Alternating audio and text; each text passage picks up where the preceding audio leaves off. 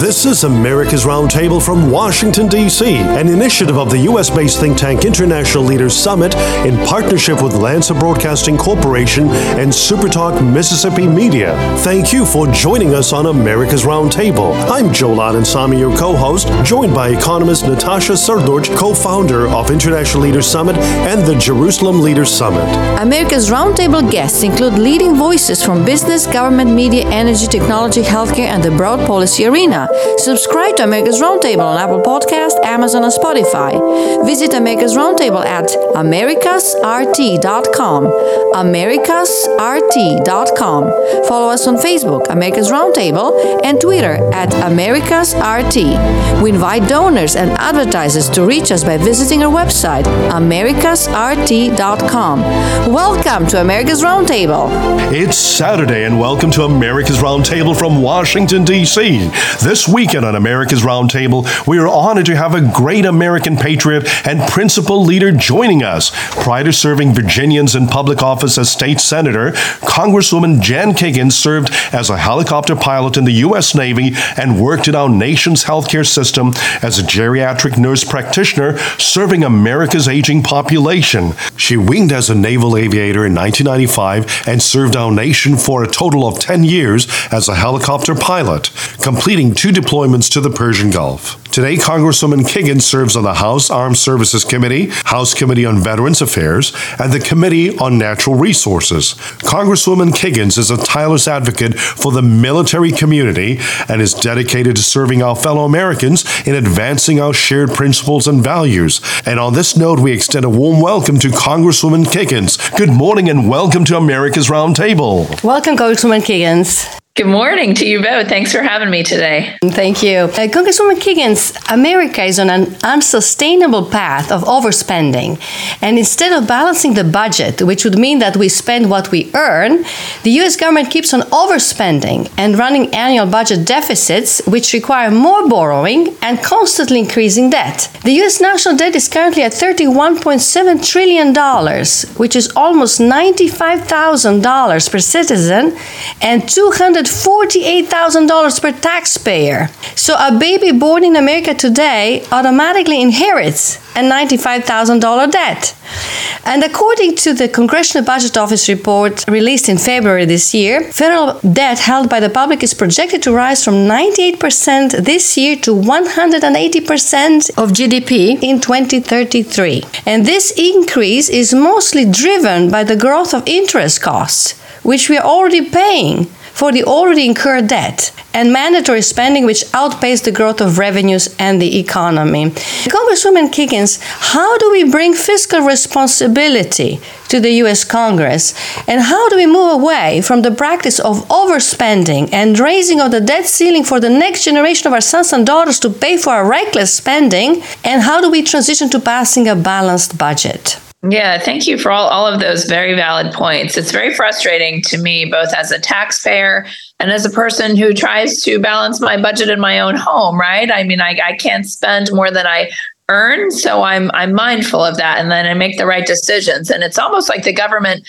has not been mindful at all. And we have seen spending. You mentioned some of the numbers, but the amount of debt that we are in now, and it's gotten worse and worse, especially over the past 2 years. But has been on this trajectory for quite some time. Both parties have spent a lot of money when they've been in office, but I would consider the past 2 years. The problem has gotten worse, and we've seen a lot of wasteful spending on priorities that I certainly don't agree with as a fiscal conservative. So we are now in this predicament that we have maxed out our credit card. And I like to explain to people, it's like you gave your teenager a credit card and they maxed it out, and you have to pay the bill because or else your credit score would be impacted. But there's got to be some repercussions going forward, and we have to have a serious discussion about how we're not going to do this again, and where are we going to cut that wasteful spending. So raising the debt ceiling would not come without some compromise on what are we going to do to stop some of the spending going forward. So Republicans have put forth a plan. The Limit Save Grow Act that we have passed the week before last is our proposal, right? This is how we get President Biden to now come to the table to negotiate with Speaker McCarthy. We have proposed some ideas, slashing funding for those 87,000 IRS agents, stopping some of the debt loan repayment program, recouping some of the COVID funds that haven't been spent. We have put out ideas and proposals that places we would like to see the wasteful spending cut.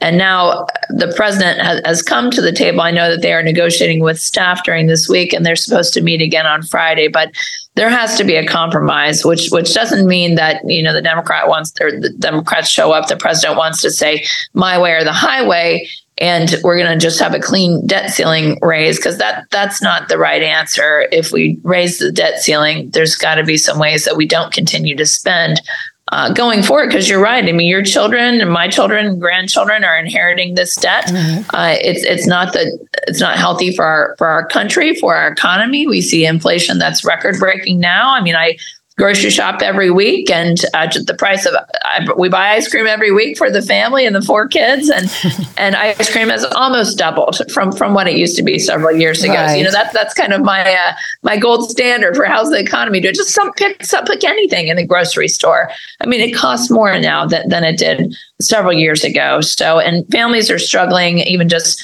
if you want to buy a new car, a new home. I mean, we've got to do a better job at getting this inflation under control, because we can't sustain, and businesses can't sustain, and industry can't sustain, because everything costs more, from building something new to buying almost anything. So we are working on it. I am watching, and I certainly hope that the discussions go well on Friday. Congressman Kiggans, when we met with you recently, we heard about your extraordinary service to our nation.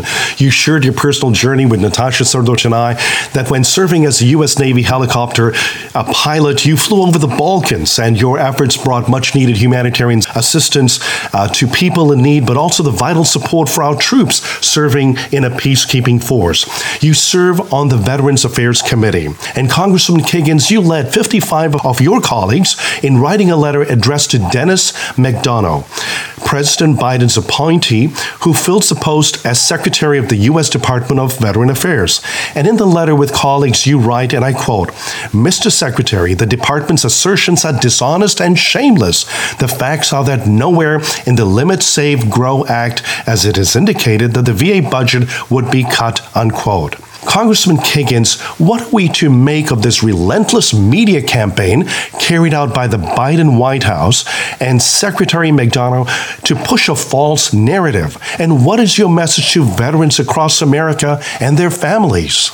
Yeah, thank you very much for asking about that. Republicans have said time and time again, and our leadership has reiterated that of those spending cuts that we've proposed, we will not touch Social Security benefits or Medicare benefits or benefits for our veterans or defense spending. So it's so important to me as a veteran, as the spouse of a veteran, daughter of a veteran, granddaughter of a veteran. I'm the mother to future veterans, that we really look out for those veterans or the benefits that so many of our veterans are depending on right now. And it's very frustrating that the Secretary of the VA had chose to put to really have a press release and to put on their website that the GOP budget proposal would cut veteran benefits. And then he used words like assumed and would and could, and that was not factual. It was dishonest. We had a meeting with him yesterday where I met with him and several of my Republican veteran colleagues and said to him to his face, that was the wrong choice. That was to use our veterans as political pawns and to spread dishonest information, to scare them and to fearmonger just to score political points. We're not going to do this anymore. So we let him know very loud and clear that we disagreed. We requested that information come off the website. And when the budget comes out and veteran benefits are indeed protected, that he clarify. And we said we would be happy to work together with him on future press releases so that we could get correct and accurate and factual information out to our veterans, because that's what they deserve. And that's why myself and the veteran colleagues that I serve with ran for office, to look out for people who have served our country, not to use them as political pawns, again, just to score points. That is not what any of us are here to do. So it was a good meeting. I am hopeful going forward that we can see some integrity returned to the Secretary of the VA and the Department of Veteran Affairs, because again, that is what our veterans deserve. Yes, and thank you so much for your service, Congresswoman Kiggans, and your family as well. Congresswoman Kiggans, according to Customs and Border Protection, Border Patrol agents apprehended 10,000 migrants this past Monday and another 10,000 migrants on Tuesday. And these are the highest single-day totals of illegal crossings ever recorded. As Title 42 public health order introduced by the Trump administration was set to expire this past week, we are left without a tool to reduce the number of migrants crossing the southern border. Congresswoman Kiggans, you visited the U.S. southern border together with Speaker McCarthy and several other freshman members of Congress in February. You met with Customs and Border Patrol agents, local law enforcement, residents, and community leaders, and you talked about challenges caused by the uncontrolled influx of immigration to America. You described it as national security and humanitarian crisis.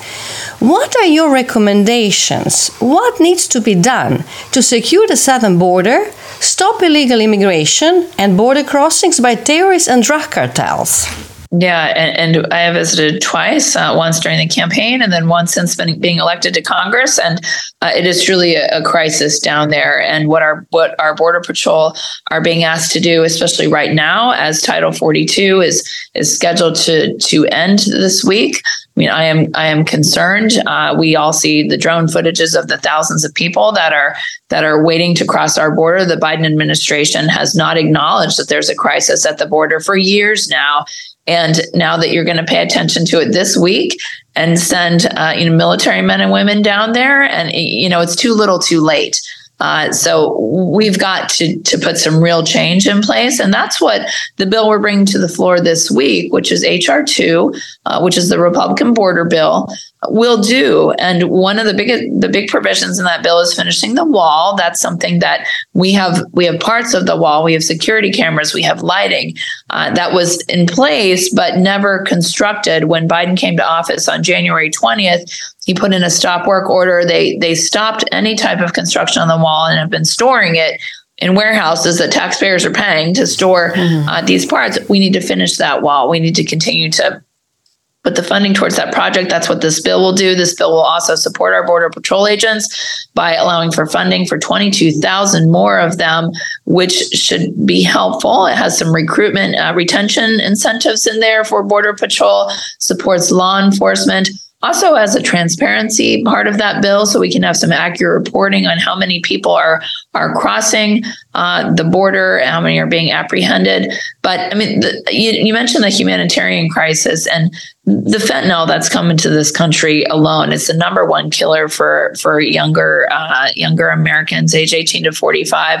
And I think there's very few of us that don't know someone that's been impacted by a fentanyl death or by the fentanyl crisis. So that is truly humanitarian crisis number one. But then also we listen to the conditions that these migrants are traveling through and how the cartels are running the show. And the cartels have lots of money. They are dressing these people in camouflage and making them go through just inhumane conditions and getting them to the other side and almost holding them hostage until they pay off the exorbitant fees that the cartels are charging. But we hear such sad stories from the ranchers of even death that they are seeing. The people that cross into their ranches, so it's something that has got to be acknowledged first by the administration and then addressed. But we certainly can't continue this path of this wide open border. It will be a crisis of magnitude like we have not seen. We need to bring back Remain in Mexico policies where people are waiting in their home country, those that are applying for asylum. But we absolutely cannot continue with the inhumane policy or lack of policy that we've seen out of the Biden administration. And Congresswoman Kiggans, you have been certainly on the forefront of making sure America is energy independent again. And in January of this past year, the Biden administration lifted sanctions imposed on Venezuela. And now a nation led by a brutal dictator has re-entered the world's energy market thanks to Biden's policy. And so rather than unleash America's energy independence, we are now aiding the Maduro government in Venezuela to create more havoc. In essence, we're creating another Vladimir Putin. You voted in favor of H.R. 1, the Lower Energy Costs Act. And HR 1 will allow our domestic industry and energy industry to flourish by removing all the complicated permitting regulations and modernizing outdated laws. Congressman Kiggans, how can our fellow Americans get more involved to reverse this dangerous trend of having America depend upon rogue states? And what is your message to our fellow Americans? And why should we get all behind supporting HR 1, the Lower Energy Costs Act? Yeah, you're right. HR 1 was a great bill and does make America energy independent again, so we don't have to buy oil and whatnot from our adversaries, like you mentioned, places like Venezuela and Russia. And very important that this bill pass. Something that Americans can do is write to their federal representatives and let them know that they support HR 1, that we need to return to being domestic energy producers and exporters, everything from natural gas to oil and fuel. But we can do this in our country, and the permitting and regulatory burden that we have placed on our oil industry is not only driving fuel prices high, but it's also making us rely on adversaries for energy sources, and that's what we don't need to do that. We can be energy independent. We are doing a good job at not only in taking an all above energy approach and exploring some alternative energy sources. I think that the majority of us are interested in finding fiscally conservative ways that we can explore, other energy sources. But that HR 1 bill is so important just for protecting, again, our oil and gas industry. The military relies on the fuel industry to power our vehicles and aircraft, and so very important that we continue to just incentivize helping them. And I would love to see the Senate pass that bill and the president to sign it. So we will be watching. Thank you, Congresswoman Kiggans, for joining us on America's Roundtable Radio. We'd appreciate your final thoughts. Yeah, I just want a special shout out to nurses. It's National Nursing Week. Absolutely. As a geriatric nurse practitioner, I am. It's just a special honor to be able to be a voice and advocate for all of our nurses here in Congress. They're a hardworking group of people that we really asked a lot of during the COVID pandemic, and I'm just thankful for their dedication to our profession and to taking care of our patients and their families. So wanted to thank them. And then just thanks to you for having me today and be able to share some thoughts with listeners. And I look forward to hopefully coming back again soon. Right. Wonderful. And Thank you so much indeed. Inspired with you and with your biography. I mean, you're a Navy pilot, a medical practitioner, state senator, now Congresswoman, and it's just the beginning, right? We'll see. I'm happy to be here in Congress. It's a great honor. Wonderful. Thank you so much indeed. Yeah, have a great day. Thank you. This is America's Roundtable from Washington, D.C., an initiative of the U.S.-based think tank International Leaders Summit in partnership with Lancer Broadcasting Corporation and SuperTalk Mississippi Media. Thank you for joining us on America's Roundtable. I'm Jolan Ansami, your co-host, joined by economist Natasha Serdorch, co-founder of International Leaders Summit and the Jerusalem Leaders Summit. America's Roundtable guests include leading voices from business, government, media, energy, technology, healthcare, and the broad policy arena. Subscribe to America's Roundtable on Apple Podcasts, Amazon, and Spotify. Visit America's Roundtable at americasrt.com. americasrt.com. Follow us on Facebook, America's Roundtable, and Twitter at AmericasRT. We invite donors and advertisers to reach us by visiting our website, americasrt.com.